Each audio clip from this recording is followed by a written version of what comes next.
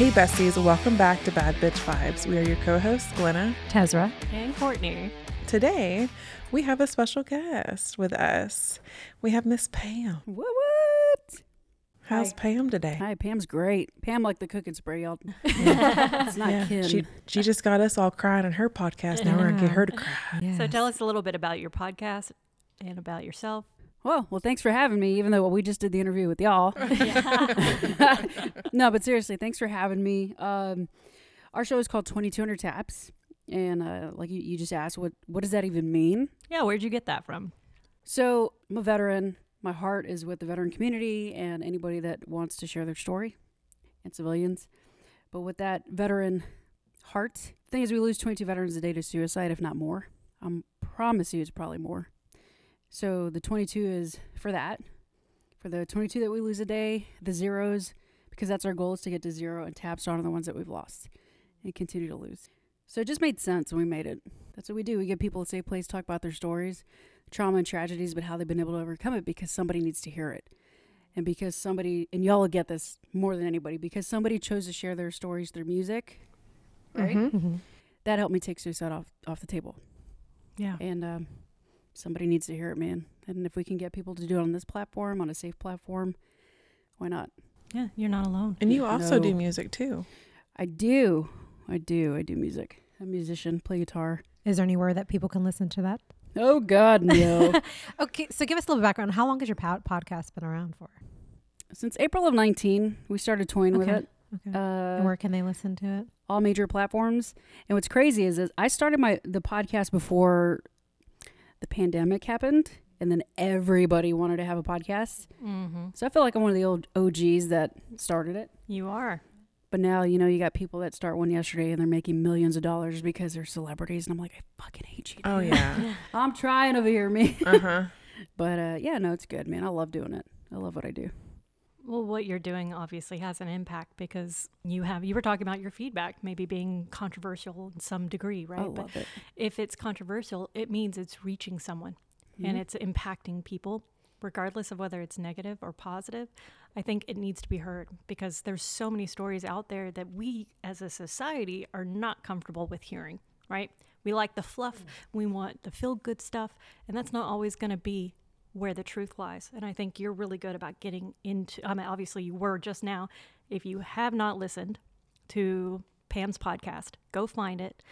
Where you're listening to ours, go find hers right now and listen to episode 3. Which is my story. It's 2200 TAPS, guys. But it's, you say it's 2200 taps. 2200 taps. Yeah. Go find it, listen. Because the way that she just dug into our stories and got us all over here crying. I love it. If you can get Glenna crying, that is definitely a Wait, that skill was set. you. Oh, hey. That was so you. It's 20 years of friendship, baby. Yeah. I can't take the credit on that. That was Talk all about Tezra. my daddy. I will cry all day. Same But yeah, here. no, you guys did phenomenal. I don't know if the episodes will be out by the time this comes out or not. Either way, it'll still be out. And Yeah. You guys can rocked find it. So Pam, tell us a little bit about your story, your origin story. Where did you come from? Yeah. Where did you come up from? Where did you grow up? What inspired you to go into the military? Tell us a little bit about you. dude, so I'm originally from Corpus Christi, Texas, down south. I like to tell people I'm a Texican. By the beach? By the beach. And like I've said before, it's, Coast Guard's down there. I always see the Coast Guard helicopter flying around. I used to play softball growing up. I am the blessing. Oh, yeah. Hell yeah, girl. What position did you play? I was the catcher. Oh, yeah. Yeah. Oh, my God. That's probably why I have 2 knee surgeries done and over with. Glenda's my knee surgery buddy. Man, But I'm all no. about that knee surgery crap. I was a blessing of a teenage pregnancy. I've learned to say blessing instead of accident. That's a way. That's a Hell way yeah, to say dude. it. I It's was a way not to an see it. accident. And Dad wasn't really around. And then when he met me at 3, when I was 3, and started financially supporting me when I was 6, from what my mom was telling me, he and I just never got along. Like, we'd kind of get along, but not really get along. We'd bump heads. And he was a womanizer. If you go to episode 3, I really dig into that stuff. And he hurt my family very bad. And my mom, she never badmouthed him, But I grew up with my grandparents because she was 16. So it was my grandma, grandpa, her, at one time her brother, his family, all us little Mexicans in this house. And it was chaotic. I mean, there was verbal abuse and physical abuse. The physical, not to me, but there was definitely a lot witnessed and heard and seen.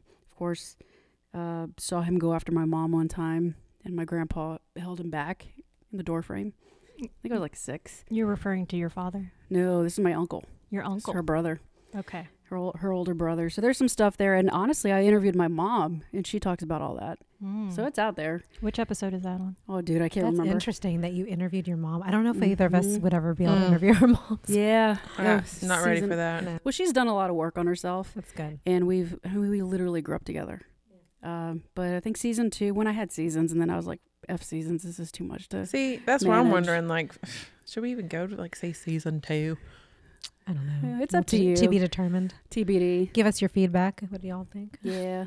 So your mom. So yeah, she did the best she could, and grandparents, of course, but he was not a healthy person. Your But uncle.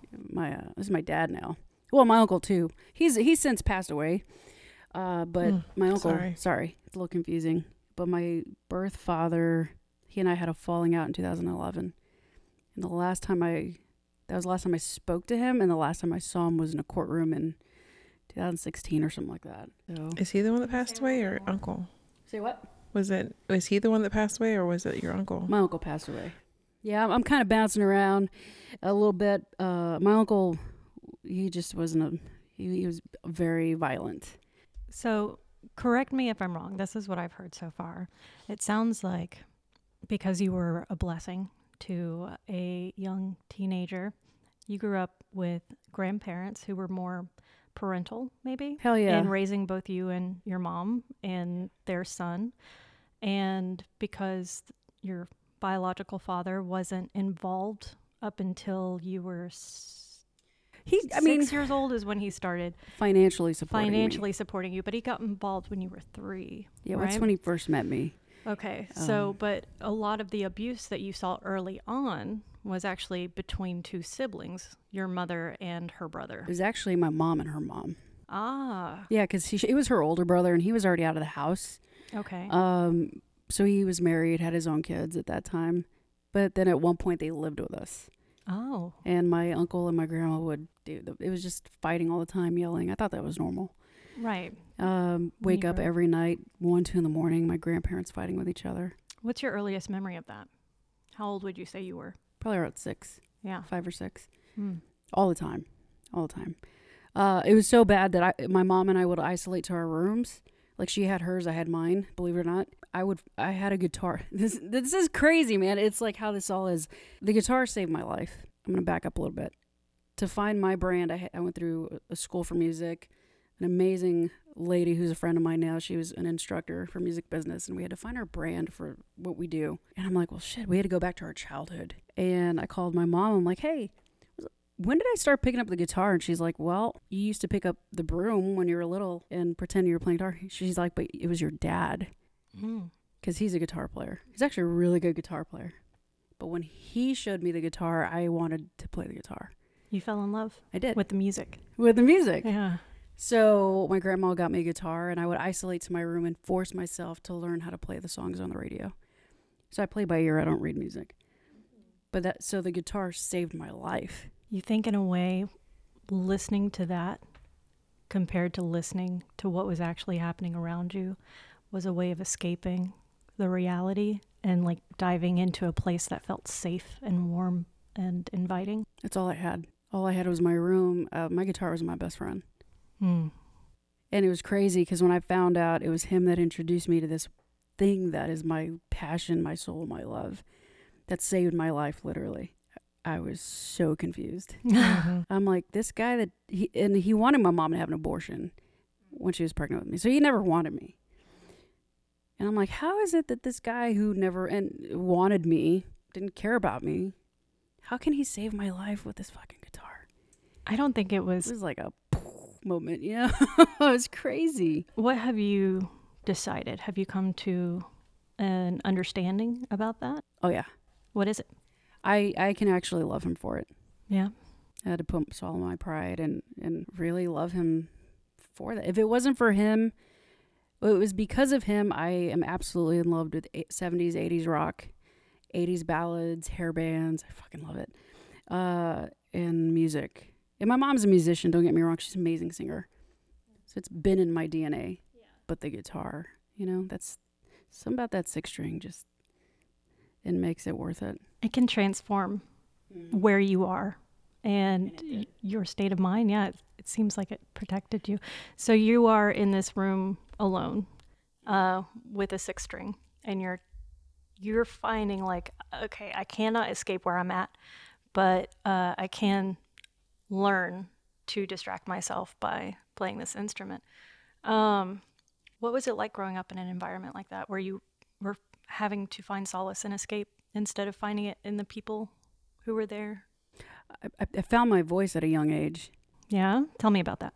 I mean, I'd see my mom get bullied, and it's like, I couldn't wait to grow up to protect her. I couldn't. I can relate to that. But I also, I didn't care what you won't do that to her, I found my little voice when I was a little kid. You were very protective then. Oh, yeah, dude. My mom would cry. She'd go to the bathroom, close the door, and I'd put my ear to the door, and she'd be crying. And till this day, and it's gotten better, but if she goes to the bathroom, I have to check on her. It's just, that was like clockwork. And I love my grandparents, my grandma, don't get me wrong. They did what they had to do. And Grandpa was my daddy growing up. Mm-hmm. But damn, the chaos was real. So you said a little bit about the dynamic between your mom and your grandmother. Mm-hmm. Can you say a little bit more about that and how it impacted you? Well, I didn't know. My mom, my grandma loved me. Yeah. I was probably her favorite. I'm not going to lie. My mom and her would get into fights because, my mom's trying to be a mom, but here's grandma trying to be the mom, and because she was so young. But my mom, when she was little too, and it's all on the episodes, when we talk about all this, she's a dancer, performer, musician, but when she was little and she'd perform, she could never do it right. And my grandma would literally be standing on the doorway watching her, that's not right. You're not doing it right. You're not doing it right. A little bit of a perfectionist, maybe? That, and when my mom was in elementary, younger grades, first grade, kinder, till this day she'll tell you she remembers she was crying because she didn't want to go to school because she was little. And my grandma said, if you keep crying, I'm not going to pick you up. Oh. So that abandonment, pin, I mean, there's so much shit there. And if you want to hear her story, it's all in there. It's all in the episode. I don't know. It was just always loud in the house. There's holes in the wall, holes in the door. Can't sleep through that crap. No. So how did that transition as you got older? You said that your dad started financially supporting you. But for those first 3 years, what was that like, having your dad come back into your life? Did you readily recognize him as your father, or did that take time for you to adjust to the concept that he was your dad? Or I don't remember. You don't? I just remember I was born with my grandpa's last name, my mom's last name, and I remember after I met him, it was like they were getting me ready because they were changing my last name to his. Oh. And I remember, so my last name now is actually his, which I'm hoping to change to go back to my birth name. But I remember sitting on his mom's lap, my grandma, and his parents on their laps, and they were teaching me how to spell my last name when I was little. Mm-hmm. And I remember I was getting it. I was excited. And I remember just going to a courtroom one time, and I think it was a child support thing, and he would tell me all the crap that he didn't like about how my mom was using the money, but she had to use it, and she took his ass back for back pay. Good. And let me tell you that I was in the middle, but it wasn't her, it was him, and that was confusing. So when you say you were in the middle, does that mean that both of your parents were confiding in you all of their problems, Just woes, him. and frustrations? Him. Mostly him. Not her. My mom did a really good job not to bash him, and I still don't know till this day how she did that. And I've asked her, and she's like, you had to learn. I'm like, how the hell at 20 years old did you have this mindset to just let me kind of figure this shit out with him? But she was open with me. I'm like, he's saying this, that you're spending money on this and a new car. She's like, Pam, I need a car to take you places. You need to have clothes. You need this. You need. So you were turning around with those same frustrations that were being given to you and then projecting them onto your mom. So in a way, you became a tool of his that he could use. Yeah, but I saw him every now and then. It wasn't like an everyday thing. When you did see him, what was that experience like? He would take me to different houses of different women. He was a womanizer. And there's some really deep shit there. And I'm like, how do definitely we talk about impacts this? somebody. Yeah, he was a straight up womanizer. I remember he would always tell me like, oh, she's digging my chili or this, that. And when I got Chili. Like she's digging my chili. Like basically. What does chili mean? I don't know. What he's made of. I mean, just like I don't him, know. like she's digging him, right? Okay. But when I got, put it this way, he ended up dating one of my teachers in high school. Weird. Yeah, it was very weird. And then did he like go pick you up and he was like, hey, baby? I don't know. You just did a blink there. What does that? So was that really stressful for you to have somebody? I thought it was cool. You thought for your dad to be dating your? Well, you got to think like I didn't know. I thought it was fun. We'd go to a different person's house, and this is so and so. Like I'd wait for him to introduce me to people. Did you ever get in trouble about letting something slip about someone else, or were you with who? So I'm only saying this because of my understanding from like my relationship with my mom. But my mom was what do you call it? Not a womanizer, a manizer. What? No, she would play the field, and so she had many men. She married 7, but she had many in between, and It's not funny, but I'm laughing at learned, it's true. That's the accurate response. But what I was gonna say is that I got in trouble for talking about, like in front of one of her boyfriends. I said, when are we going home to dad? Like, dad's going to get mad. And she lost her shit on me. So I wasn't sure if he like had conditioned you through. No, but you did learn. There were things you learned to do and not do. There was always, it wasn't like that. And my mom, I love my mom. She didn't ask.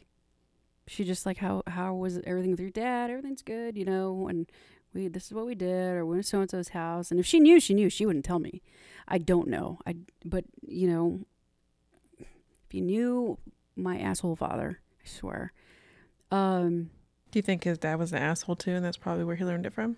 I asked that because I still talk to one of his sisters, and she's like, and she even said, I don't know where he picked this behavior up, but his dad was a Vietnam veteran. And I just don't fucking know. Like, it baffles all of us. There's so much there, dude. I feel like we're like preloading the chamber because I will tell you later is like, what? It's insane. Yeah. And before the training, believe it or not, he would joke with me, and I thought it was the funniest thing up until the training. He said, if I had the choice to name you, it would have been Jackal and Danielle, because he's like, that's what I had that night. Oh, and I thought it was the funniest thing ever. And then I go to an asshole. And then I go to the training. They're like, that's not funny. I'm like, what do you mean that's not funny? It's great. Not funny. But it was evident he didn't want me. He didn't give a shit about me. So in a way, it sounded like he was desensitizing you to the feelings of other people. Like if he was playing the field, taking you there, he wasn't concerned about making you feel safe necessarily, making you feel like you had a stable place to belong. It doesn't sound like, correct me if I'm wrong, but that when he was spending time with you, that it was time invested in you to be with you, because I'm your dad. I love you. I want to learn about who you are. I want to get to know you. I am so sorry I didn't spend those first 3 years with you, but I want to make up for that time. So we're going to get some Brahms. You're going to tell me some stories. Nothing like that. You got something entirely different, which sounds like you were paraded around a little bit like a trophy yourself. Look at the great dad I am. Yeah. Meet my daughter. I'm not concerned. Well, he didn't, man, like he tried. I'll give him that. We definitely bonded over food. Go figure. He loved to cook. I love to cook. So there's some traits I have of him. But yeah, and music. Jesus, it was music. Soundgarden and Alice in Chains, Pearl Jam. Anything with color. Dio, all that Scorpions, dude. We bonded over Scorpions. And those are our because he lived in Austin. Or San Antonio, we're in Corpus, so our car rides to go see him, or I'd be with him, we'd jam out to music or play guitar together. I remember those times, they were good. But man, he was so confusing with that asshole. It was so confusing. Why? Just dating all these women and wearing this cologne and just. Do you feel like that's impacted like your perception of relationships or dating or romance? Yeah, I think that and the being molested as a kid for sure. Okay. What is your what's your perception on men in relationships? It's so weird. I don't know. Because like I don't care like who I'm with at the end of the day or whoever God has planned for me, as long as it's a healthy relationship. Yeah. Physically, spiritually, and emotionally. Then you got me. I don't care who you are. However, if I see these qualities that remind me of my dad, I'm done. We're done. And I don't even give you a chance. Like, we're just done. And that's the narcissistic behavior that we were talking about. It's just... So I don't know if I really have because there's good men out there. I know amazing men just from being up here in the Metroplex. I'm glad that your grandpa was able to be a father to you, because I'm going to tell you right now, I don't know what life would be like without a father in my life. He was in my life for like half of it, but in my age now, if I didn't have my dad or like a father figure that I could call my dad, like Yeah, everybody talks about how important a mom is, but fathers are just as important. Girls are more for dads and boys are more for, moms. I think both are important. Yeah. Well, yeah, both are, but I think a balance between a healthy relationship and someone who is giving you all of those values. Like for children who grow up with parents of same sex, they don't necessarily need like a mother and a father, as long as they're receiving nurturing, protection, comfort, stability. All of those things, that's what matters, is a healthy environment to grow up and develop in. But I understand what you're saying. I do. I get that. You needed that protection, and then you received it later in life, and it impacted you so much that it emotionally affects you to this day. Mm-hmm. Well, real quick, you know what's funny about that? I didn't realize my grandpa was my daddy growing up until the day he died. Oh. I'm sorry. He was just my best friend, But what was cool about it, not that he died, but again, my dad being the asshole that he is, I flew in from New England because I was already active duty at the time. Went to Austin to be with him. I had some kind of relationship with him because of my little brother and sister from him. And I got to sit across the kitchen table like this, me and Tezra. And he and I had gotten into it already. And I looked at him, I'm like, you're not my daddy. I'm like, you're not my dad. I'm like, the man we're burying is my dad. And he looked at me, he's like, you're right. Wow. Yeah. I'm glad he acknowledged that. Okay, mother trucker. Well, take my ass to Corpus and just leave me there. Don't ever talk to me again, So when did you start to recognize that some of the traits that your dad was exhibiting were impacting you in a very negative way? Being a womanizer? Or just in general? Well, I mean, you mentioned his narcissism. And what I do want to say is that narcissist, if, he's actually diagnosed with like that personality disorder. He's bipolar, for sure. Okay. They weren't diagnosed. So all of it falls underneath the like borderline personality disorder, right? Umbrella, and narcissism is an exhibited trait of the majority of those people who have that. And as well underneath that umbrella is bipolar disorder. Because you can't regulate emotion, there's a kind of a lack of communication between that and your amygdala, and you aren't processing things in a real rational way. You probably lack empathy to some degree. So it's always difficult growing up in environments like that. But they are very, very charismatic, extremely charismatic. Oh. You talk about being a womanizer. It takes a lot to be a womanizer. Women don't fall easy, not all of them. And he had money. And he could play. He had money. He could play music, right? Women like money. And he had the colognes. Was he good looking? Like a younger Elvis? Well, damn, Glenn. Damn.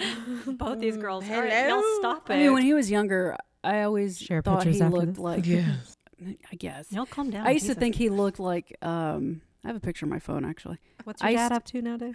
Just so the listeners can. He's on his third marriage. Oh, geez. Oh, that's not too bad. With a woman that's my age. Oh my god. That sounds about right.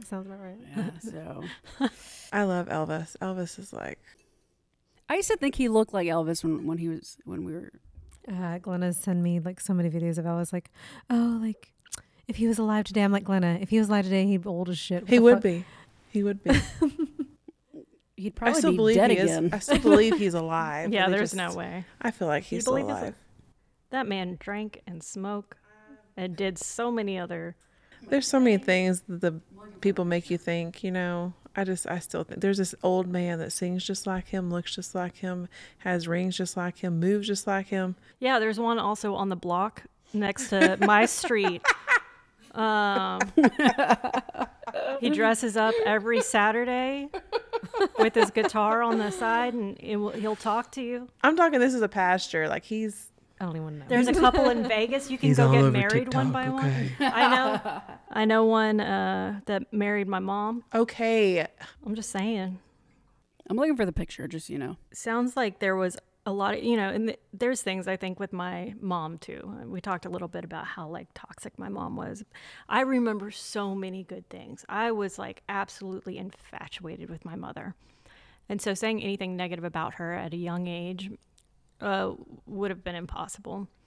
I think recognizing who she was after I looked back at my life from an adult perspective allowed me to heal from a lot of the trauma of the emotional abandonment and mental abuse and like physical I can see the Elvis. absence. found the picture. Yeah. Sorry. I'm going to have to see it too. But what I am interested in is, because I do hear a lot of that, is the memory of... She's like, okay, I saw it.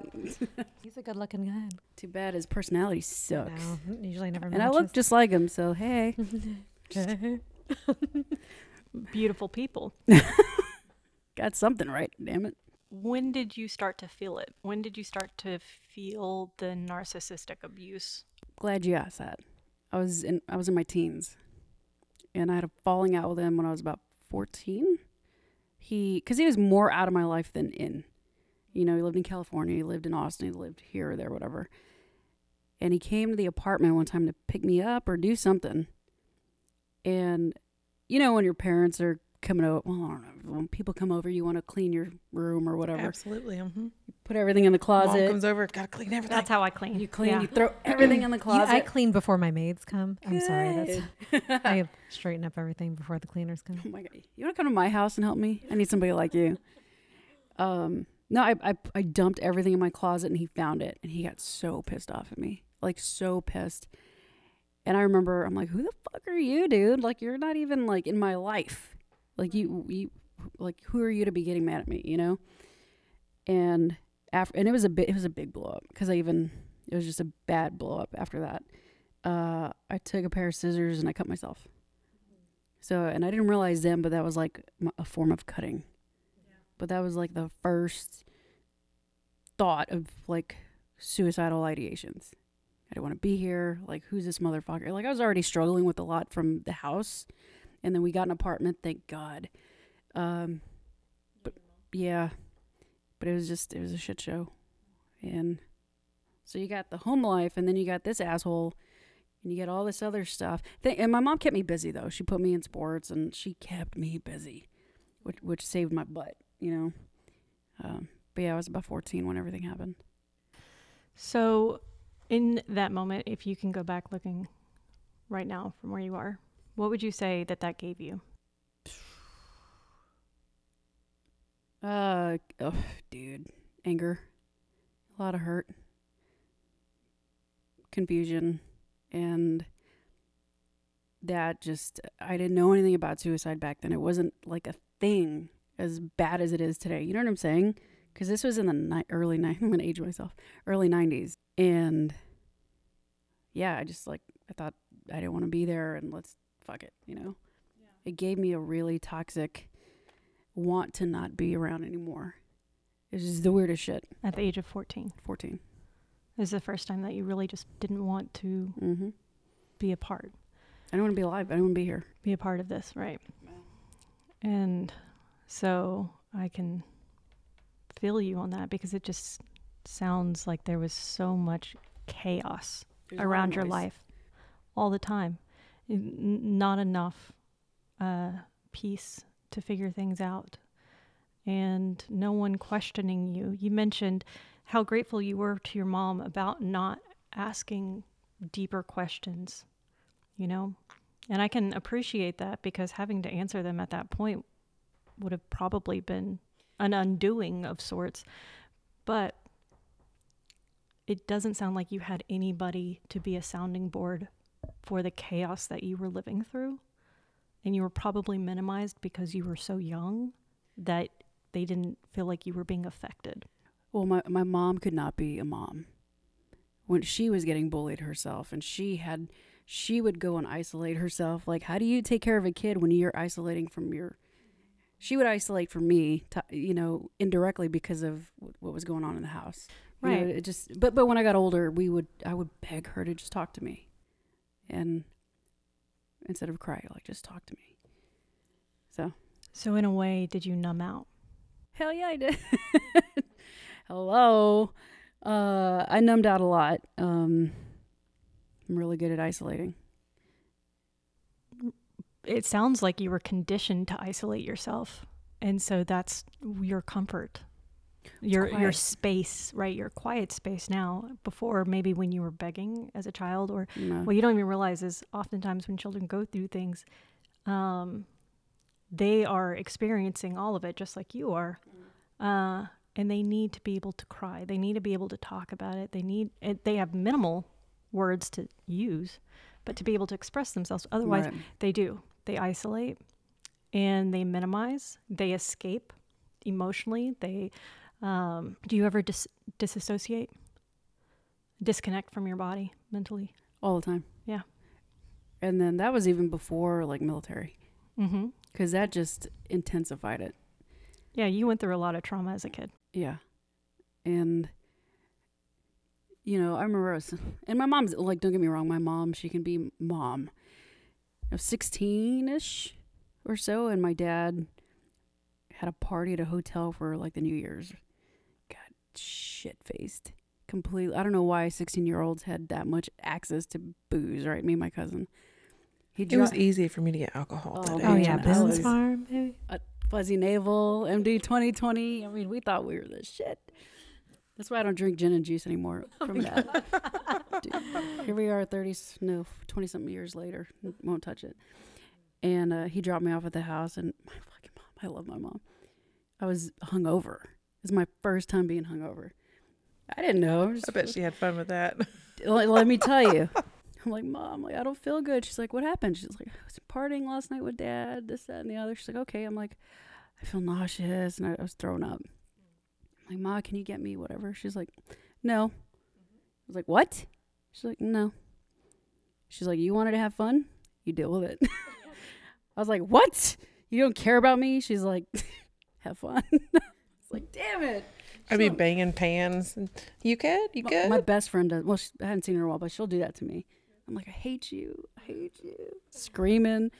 But, and that's the kind of mom my mom is. I'd go to her, hey, do you think this is a good idea? She's like, do you? I don't know. She's like, okay. And she's like, whatever you want to do. I go do it, fall flat on my face. Not once has she ever said, I told you so. All she's ever said is, did you learn something from that? Yeah. Every time. And I'm 41. There, you have my age. You know what I'm saying? I'm not too far behind. I was going to say, you're not She's much 57. It's wild. Oh my God, that is crazy to think. Like, yeah, your best friend. Oh my God. Oh, it's almost like by the time you're at that age, you guys are so, I don't want to say similar, but it doesn't seem like it's too far apart. Mm-mm. I mean, I have a sibling that's almost as, like, the age difference between your mom and you. Yes. So It can might be, have like, been a you little are bit really like truly friends. sisters. In a way, you are really good. You can be really good friends. Do you feel like you guys were really good friends growing up still? yeah. I mean, she's my rock. Okay. She's my rock. I mean, I have her Just the fact that she was on your podcast just says that to me. Dude, my mom's a rock star. My friends go to her to talk to her about stuff. Well, damn, we need to meet your mama. I'm like, she might be up here pretty soon, so I'll let y'all know. She's good shit. Yeah. So it sounds like she didn't really enable you No. at all and kind of let you experience life without, being that helicopter mom to Yeah. Till this day, she won't do that. prevent you from experiencing life. My stepdad, he wants to spoil the hell out of me, which I'm like, okay. She's like, no. Yeah. No. And She he's like, just has like a sense of like emotional maturity just based on what it's insane. she grew up with. It's insane. Figured it the fuck out. She went to therapy. Yeah. Yeah. Oh, see, that's Amazing. everything. It does. It makes a big difference. It makes a huge difference.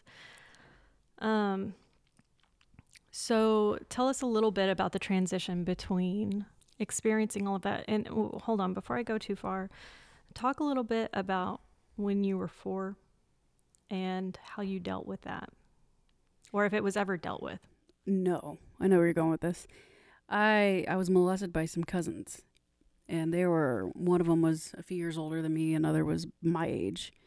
And it happened pretty often. And then, I don't know how long though. Like, I can't say years because it was very intermittent. And then when I was about 9, their cousin tried to go in for penetration when he was about the same age. And I got so scared I was going to get pregnant. I told my mom, I'm like, Ma, I was 9, I didn't know. And, I don't know what came of that, but that was it. I mean, that was it. It wasn't like years of every day, but it was enough where I was so confused. Well, one time is enough, right? Yeah. Oh yeah. Yeah. I was so confused. Like I wanted it. I'm like, let's do it again, cause something felt really good. That happens to a lot of people though. Like you get, right, Courtney, I would say even when you're going through that, I have never experienced that, but I've heard that so many times is you Our get confused because bodies- it feels good, but it does. Our bodies It are didn't meant. make any sense. Our bodies are meant to respond to stimulation in a certain way, in a certain manner, for a reason. There is reason why it feels good. But that's the confusing thing is even SA victims will say that there's a lot of shame. Like for somebody's house to be broken into, for them to be taken advantage of in a place that is scary where their life is threatened. One of the most difficult things that they have to talk about is the fact that they had an orgasm.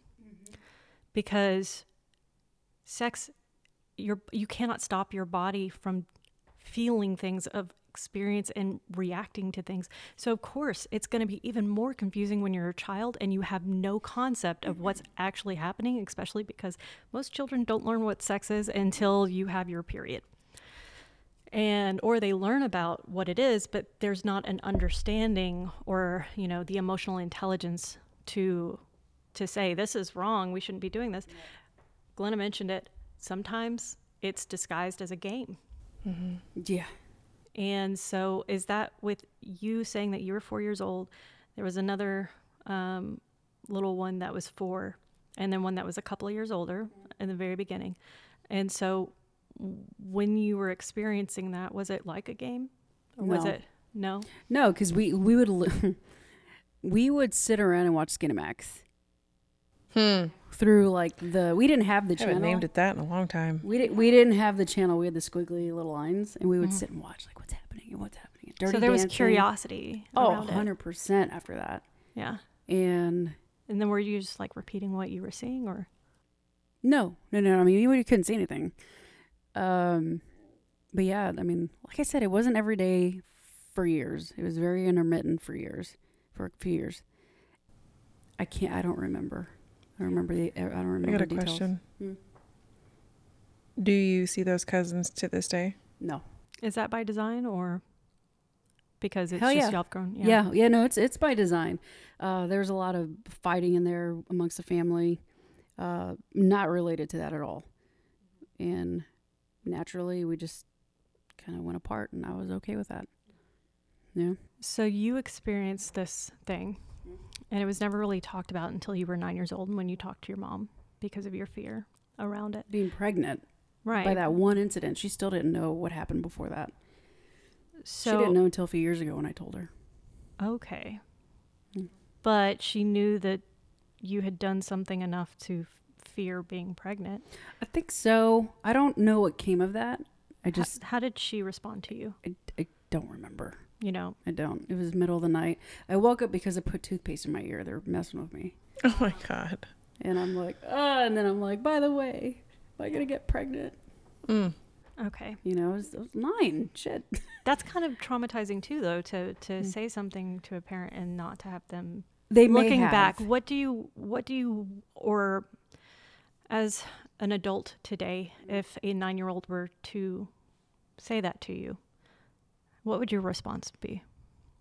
Find their parents Yeah. right away and be like, okay, kid, how you feeling? Yeah.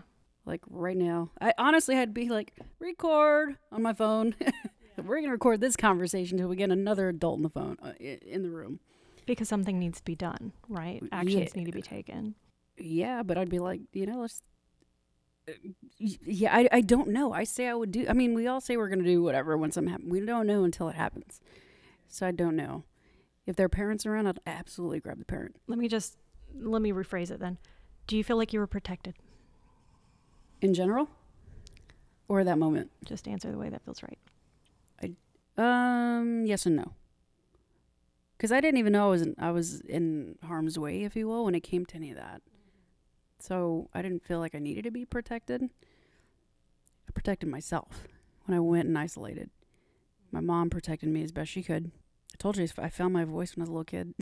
So the onus was yours to protect yourself. The what? That like you had to take responsibility for protecting yourself through what you went through with your dad, with the experience, even if it doesn't feel traumatizing. Maybe it wasn't traumatizing. Maybe it's not at all related to trauma because it was an event in which you like participated and were, you know, learning together and whatnot. But it's like you were still going through a lot and experiencing a lot, and there's still feelings that you had that were never addressed around it. There was confusion. You mentioned that there was, and it didn't sound like through any of this that you ever had a sounding board to discuss that. My music was my sounding board. Did you write music around it? Well, not around that. I would play my guitar. Yeah. And any song that came on that resonated with me, with not even the lyrics, it was the melody. Those minor chords get you, man. Those minor chords hit you in the gut.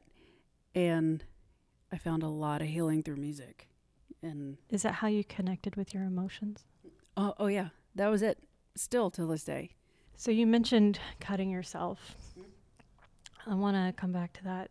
I know that whenever you numb out as a defense mechanism, sometimes that release is like gives you a reason to feel something, right? That's why I did it. Because numbing out is a trauma response of having to constantly push away and push down your feelings all the time. It's not that you don't have them. It's not that they don't exist in you. It is that they are ever present, but you aren't in a safe place to express them. Because if you expressed them, perhaps you mentioned having to protect your mom and your mom always crying and you having to be the support for her, you know, but it doesn't sound like you had the support. Was she listening at your door and coming in to support and hold you when you cried? She did. I mean, it's not like she never did. It was almost like an equal balance of us supporting one another and going through isolation together, and we did everything together. Yeah. Even it's so weird, you know. It's a beautiful dynamic. She would nurture me too, you know, like yeah. she used to put my head on her lap on a pillow, and she would get this Jergens lotion, put it on a Q-tip, and she would just like clean my ears. Oh. On one side, and she's like, oh, the other side. With lotion? With that little lotion. pink, the pink like Jergens lotion. Yeah. Just so it was softer on my ears. Like she wanted them, and then she would just like hold me. That does sound soothing right now. It does. It is so good. And can we do that to each other later tonight? Yes. Until this very day, I'm so anal about my ears. It's so funny. Yeah. Yeah. Do you still use Jergens lotion? Don't. I don't. But I have to make sure they're clean, or I'm gonna go batshit crazy. Yeah. Yeah. Well, your transition into the military. Why did you choose to go through? I failed out of college. I got a scholarship to go play for UL Lafayette for softball. Yeah. Yeah. I got recruited by Texas and UL Lafayette, And Connie Clark, the old retired softball coach for Texas, she would write me, and like even when she wasn't supposed to, she would write me and wanted me. And I got recruited by Yvette Girard to go to UL Lafayette. And Coach Girard, it's so funny. Coach Girard, before I reported in or went in, she left to go to LSU, like a couple days before I was supposed to sign. So I'm like, what do I do? So I still signed and played, and I hated school. I hated it. When 9/11 happened, I was asleep. I woke up in the afternoon and everything had already happened. I didn't see plane hits. I didn't see shit. Oh, wow. I was at school. Yeah, I was supposed to go to school and then didn't go. Yeah, same. I was supposed to be in class, and I was asleep. So I woke up to the aftermath, and my coach pulled me in her office, had a come to Jesus moment, and she's like, listen, your grades are horrible. I was going to be a starting catcher, and I ended up being a bullpen catcher because I wasn't making the grades. And she's like, you either need to quit or I'm kicking you off the team. I give you two choices. Oh, wow. I was like, I'm going to quit. Yeah. I think I got to live with myself. And this actually plays into the military story. It's kind of funny. So I quit. And that following year, I enlisted in the Coast Guard because I was back in Corpus. And I was like, I just want to do something bigger than myself, something meaningful. So I enlisted. And I got my orders. I enlisted in February of 2003. Got my orders to Maine. That was my first duty station, was Southwest Harbor, Maine. And I think I cried when they gave me the orders. Why? Because Maine. I'm from South Texas. I know. I was like, where the hell is, like, way up there? It's like a foreign country. It's like Canada. How was it, though, there? Once you got there, was it? Gorgeous. Okay. So I'd go back in a heartbeat. I love New England. I want to retire there. That's I what I was still saying. wanna go. Why? I want to go for the food. There. Let's do a girls trip, Yeah, I dude. want some. I'll show you all around some there. Lobster. Lobster. Lobster. But when I was there, it was a year after I quit the team. So I enlisted in February. That's when the season starts. That season that they were playing when I first enlisted, they made it to the College World Series. So I had to watch my old teammates in the College World Series in my barracks in Maine on ESPN. And I'm like, Heartbreaking. I was just like, failure's not going to be an option anymore after that. Wow. Okay. And I remember called a teammate, and I'm like, oh my God, I'm so proud of y'all. I'm like, that should so fucking be me right now on the TV. You know, like, there's a lot there. And did 11 years, did 9 active, 2 reserves. And I'd do it again if I could. So, Thank you for your service. absolutely. Yeah, thank you. I miss it. So, how did your mom respond whenever you told her that you enlisted? And then were you still engaging in a relationship? You said you still had a relationship with your dad at that time when you enlisted. So what was that like? Actually good for what it was. Because at that time, he was married to his wife number 2. They had just had my little sister. And while I was in basic, his then wife, was sending me pictures of her. Because she was about to be 1 year old. Your sister? My little sister. And I was bawling like a baby. Like, oh my God. So the timing was great because when I got out of basic, it was her birthday. So I got to be there, and like, he was proud of me and stuff. And they had another baby down the road, and I cultivated a phenomenal, like, close relationship with her. She was young. Yeah. That's fantastic to hear. But him, not so much. Yeah. And that plays into our falling out, actually. My mom's weird. I love her, but she's a brunette, but I swear she's blonde. She has her moments. Oh, military, great. But her dad was a World War II Korean War vet. So it's just a thing in the family. Mm-hmm. We never really talked. She was excited for me. Yeah. Super, super stoked. I think I sent her a lobster from Maine. That's awesome. I shipped her 1 lobster from Maine for her 40th. Do you like lobster rolls? Was it Love lobster. frozen or was it live? It was alive. That's awesome. My other half is obsessed with lobster Oh, rolls. they're the Who's best. not? And I he still haven't gotta found cook a 'em good right. one around here, though. You gotta make them right. And He don't pay found- $20 for it. he That's found bullshit. a food truck. Yeah. That one is some bullshit. I know exactly which one is I not good. didn't like it. but Was he it like loved $20 for 1 roll? Yes. I That is don't know. bullshit. I know which one you're I'll talking make you. about. I'll make you roll. Oh, Okay. please. I told you I cook. We'll make it happen. Lobster roll? I'll make you a lobster roll? I bet it'll be a lot better than what I had. Let's go. Because he looked at me like I was crazy. You don't like it? It's not the I know which favorite. one he's talking about. No, It's- dude, they it's put way celery overrated. and mayonnaise and shit. Don't do that. No, this one didn't have anything on it. Well, that's You could at least It put didn't. butter on it. Shit. There No? was, I don't know if that was on it either. I was just like, it's not Jeez. the best. Well, this lobster, because where we were stationed, like, no joke, like where we're at right now. I feel like you're about to say Maine is about as big as this house. That's what I'm waiting for. Actually, no, this is great. Like where we're sitting, imagine this is where our dock goes with our boats, right? Where those windows are, where Tedra's living room is. It's the ocean. No, I mean, yeah, but no, it was Bill's Lobster, which ships lobster nationwide. And it's a big to-do, right? They even have lobster rolls, lobster. Okay, everything, now I right? know where Damn I'm it, going for my now I need next some trip. freaking But this seafood. is how close we were. And we had a cook that couldn't cook rice, so we would just walk over and go get Rice? couldn't cook rice. Jesus. But since it was local, because it was so fresh, the lobstermen would pull their boats up offload. Oh, my God. It was that fresh. Oh, that sounds amazing. And they would have the pulls where they're in, and it was like $8 a pound up there. Damn straight we ate lobster. Wait, this is also Lobster. before 2019, right? This was in 2003. oh, that's why. Okay. 2004. It might be different. Yeah, my mom was happy. And when I went to A school for my rating, or MOS, and I graduated, my mom and dad both showed up, and my stepdad. Okay. And my parents, my biological parents, pinned me. It was. I was like, man, we're on the uppity ups, me and my dad. Yeah. Okay, so tell what happened. Like, How did it de-escalate? What did you start to see? I was stationed in Cape Cod.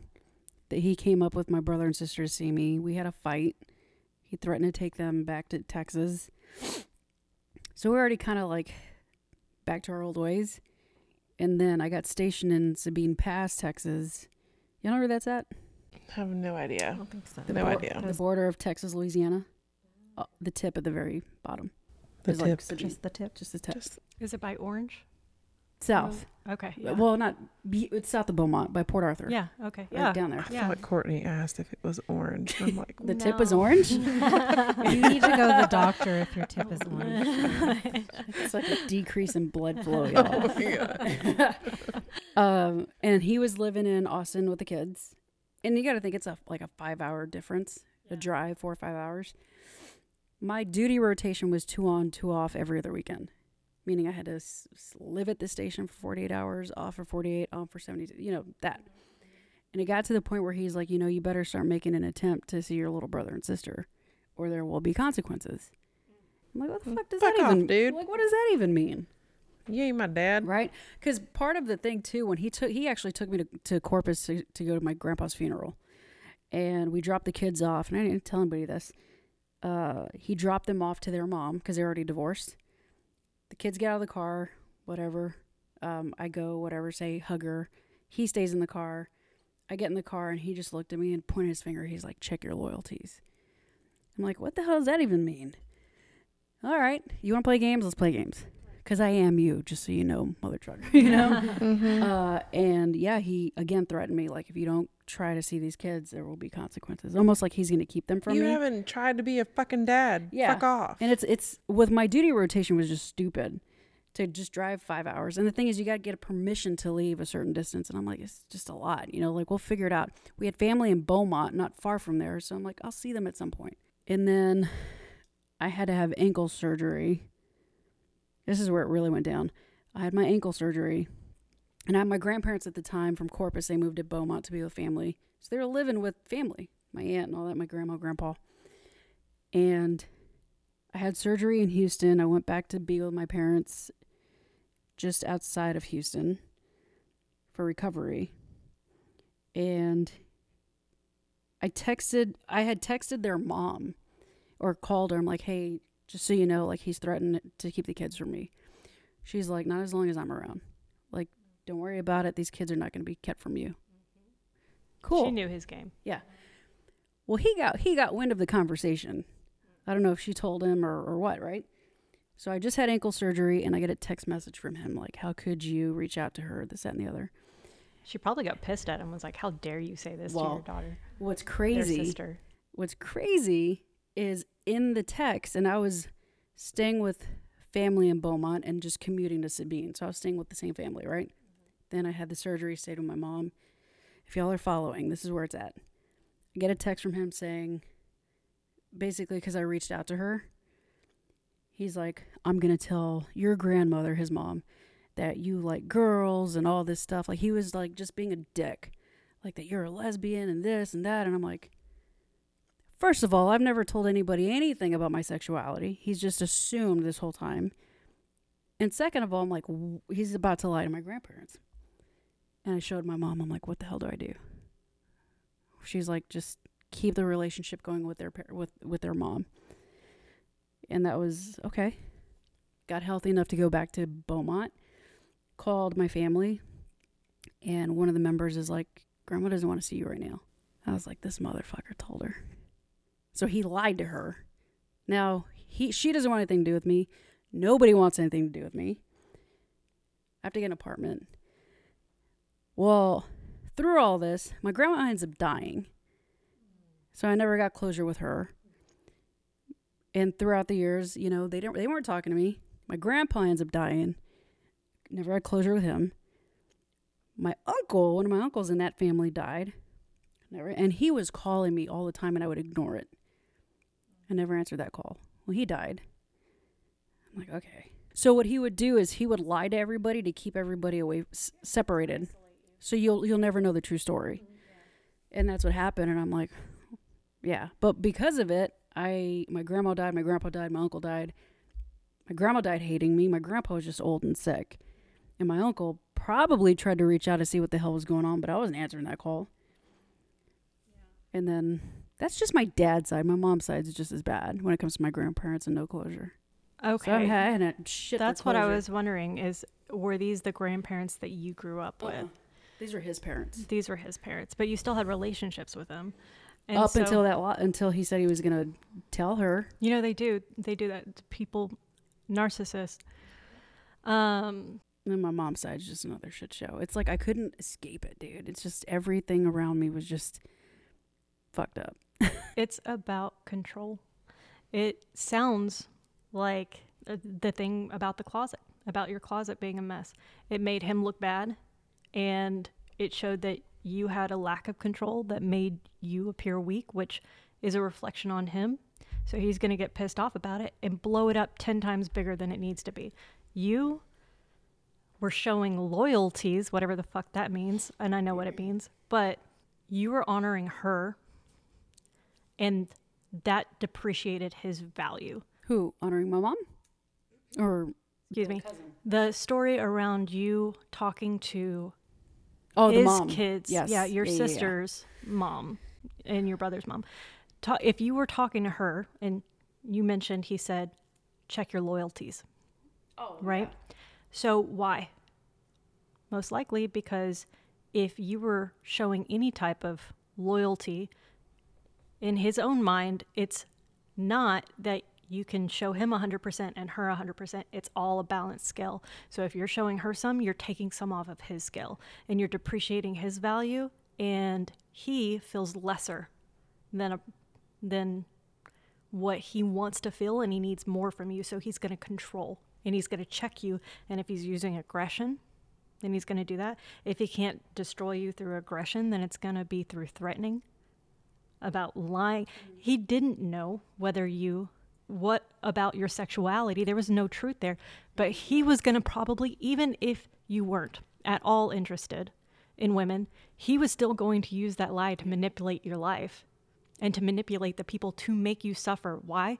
Because he needed to rebalance the scale, because you took something from him and you needed to pay. Well, he outed another family member about being gay before he outed me.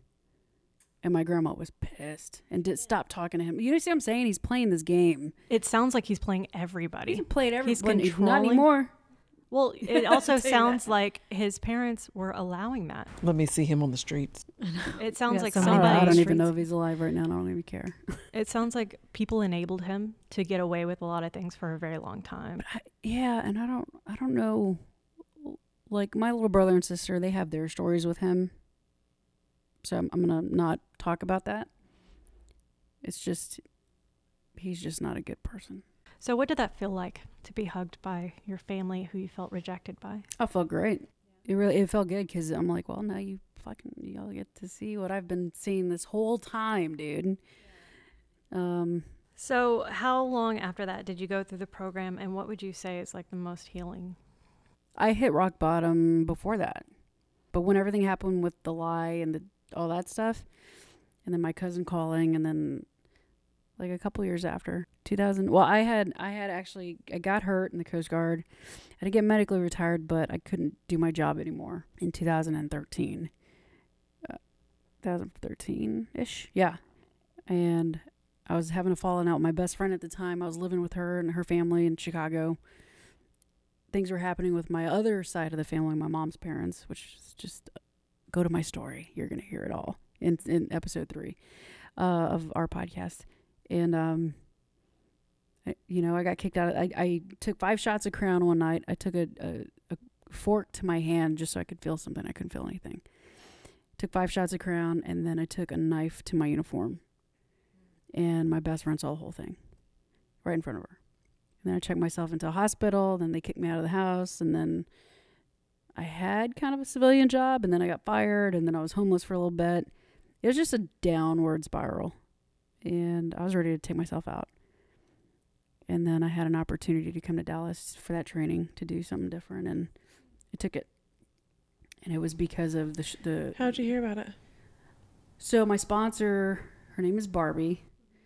Pretty well known in the fitness industry, so I won't say her last name. But I was following her on Facebook because of the fitness stuff and who she was. And one day she just said, every day 22 veterans commit suicide.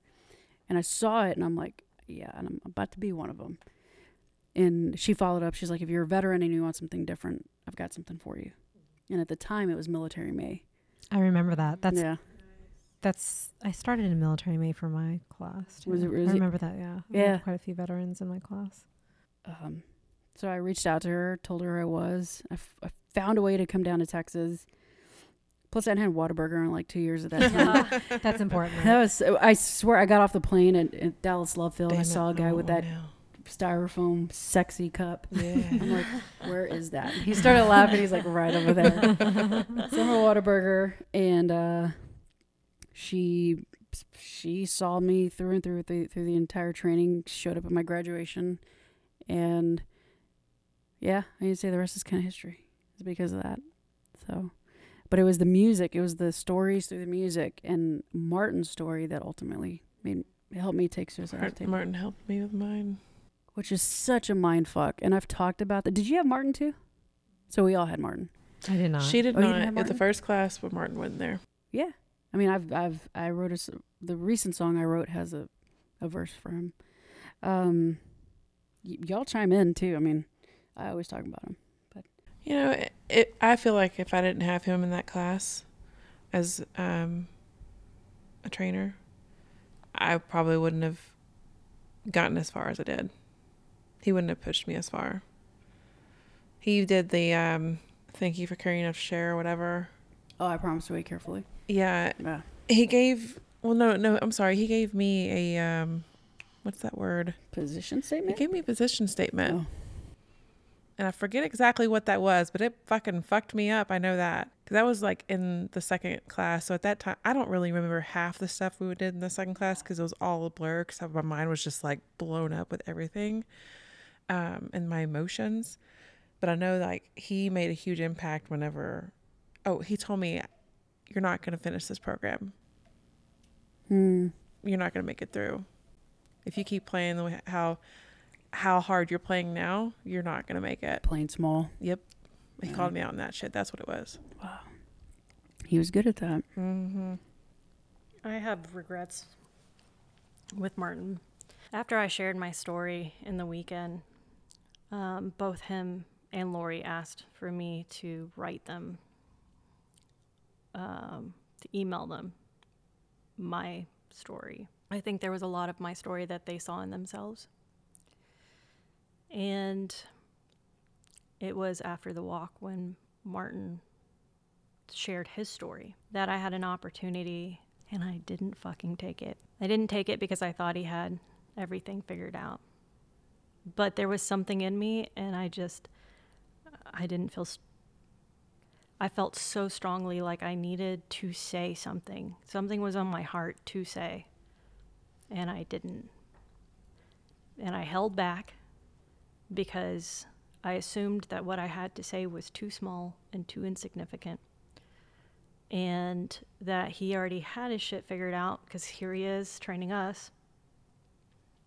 And even after twice, when I saw him leaving for the last time, I saw him walking out, and I knew something was wrong because of how he was walking out. And it turned out that that was the last time that he was ever going to be there. But we had a moment, and he was emotional. Oh my God. Okay. Yeah. And it just, again, I wish I was whole. I wish I was whole, and I wish I was stronger, because I would have said more. And I feel like what I could have said, and I know there's the arrogance thing, but what I could have said, I think it matters. I think it does matter to say what you have to say on your heart. I messaged him on Facebook finally, and I laid it all out there, and I wrote him probably an entire page. It got read, it didn't get responded to, and a week later he committed suicide. I ended up talking to his mom about, Lori introduced me to his mom. She said that I might have some medicine for her. And I did, but there was a lot of medicine in it for me too, just because. Like with medicine, what does that term mean? Healing, emotional support, love, like. You know, that's crazy, because I saw him a week before he passed too. And I went up to him and talked to him. And he was in a bad moment. We were A bad place. We were at I think it was Storming Crabs in McKinney. It was a seafood place. And he was wearing his nice suit. You know how he looks so great in those suits? I straight up knew who he was because how great he looks in those suits, right? And I was eating with my dad, and he went up to the bar and got a drink, straight to a drink. And I saw like he just wasn't like in a good headspace. And so I told my dad, I was like, Dad, I need to go talk to him. And so I went to go tell him and say, hey, you know, it's great to see you. The training you gave me like helped me so much in what, you know, I've become today. And I want to thank you for the help that you put between me and my other half. And he told me, he's like, and this is when he was no longer with Pathways. And I said, to me, I said, the training to me is not the same without you. I want you to know that. And he said, thank you. Like, he started crying just a little bit. He's like, thank you so much for that. I didn't think anyone cared about me, is what he told me. And that was a week later that happening. I'm like, fuck, man. That's hard. Mm-hmm. Yeah, for, I guess, your listeners, Martin was one of our facilitators, mentors that helped a lot of us. And he had survived a suicide attempt years ago. Fought for all of us, our families, our friends, people. Saved a lot of Even people. you, Tezra, people that came like after. Yeah, I him, remember hearing that name. Yeah, But people that were training you were trained by him. Is what I'm getting at. Is like he indirectly impacted like people like you, like all of us still, you know. Only to take himself out. And I told people, I'm like, this is the biggest mind fuck in the world. The person that helped you take suicide off the table goes and blows his, you know, didn't blow his brains out. I'm not saying he did that. He did not do that, just so you know. But He succeeded in it this time. yeah, I was like, do I have a chance? If this guy didn't even make it, you know, but that's how it was after it happened. I was like, fuck, you know, we all felt it, all of us. It was impactful. Where are you with that? Huh? Where are you with that? With him? With that thought process? Do you have a chance after him? I do. I still struggle though. And I'm not saying I'm suicidal or that's an option. It's still off the table. It's just like that thought does come back. You know, and we've talked about it on numerous episodes before this or on our show. Once you've been there, and I didn't attempt, I got to the point where I needed to plan it. And before I could plan it, I got the help. So I didn't get to that dark, but I was dark, you know? Yeah. But man, as soon as you're just there, man, it's like, you're better, you're good, you know it's not an option, but fuck, dude, when shit gets hard, it sounds pretty nice right about now. I think that's the thing, is it goes away. It is the ultimate escape, right? That's what it almost represents, I think. And the reality is it isn't. It's not. And it's taking something from you. It's taking the opportunity. Like, think about how much more impactful Martin could have been if he had slept on it, if he had passed through that day, if he had reached out for support. He read my letter. He heard your words. I know we weren't the only ones who were reaching out. Was he willing to receive? And that's something that we can't change. You know, being in that state of mind, putting yourself constructively in a place where you're talking to people and having that circle around you. I mean, I know now you have 3 girls who are going to like be there. You got my ass for sure. You can call me at 2 a.m. in the morning, man. And I'm driving out to Farmsville and fucking middle of nowhere for your ass. Do you have that support system around you? Oh, like, aside from me, I do. Aside from y'all, I do. That's why I talk about the gym a lot. And I told David, I'm like, dude, all because you took a chance, you gave me a family I never had. You do really make your family. You do. Yeah. It sounds like you have a lot of healthy people around you now. I got a lot of healthy, dysfunctional, one-legged, one-armed people and pets. I fucking love it, dude. I love it. I love it. I love that we can laugh. That's what I tell people, man, life's already too serious to be serious. Like, if you're not laughing, you're not living. That's the truth. You know? That is the truth. Have some fun, man. Yeah, there's a time and a place, of course, but you gotta laugh. And not only that, it sounds like you've been a really healthy, like, you've made a massive impact on these people. And I know you're making an impact on us. And with all of your training and everything, like, I want you to recognize, and if you ever get to the point where you stop seeing it in yourself and maybe even start to feel exhausted by the people around you that need things from you, recognize, like, you have given the support to other people to give them a reason to live. I believe it. Yeah. I believe it. And so you have so much, like, purpose on this earth and so much more to experience, and so many more people need to experience what you have. That's why I'm so glad you have your podcast. You're reaching out to the masses. You're reaching out to all of those veterans. They deserve to hear what you have to say because, like you said, 2,200. It's probably way more now. Oh, yeah, but yeah, for sure.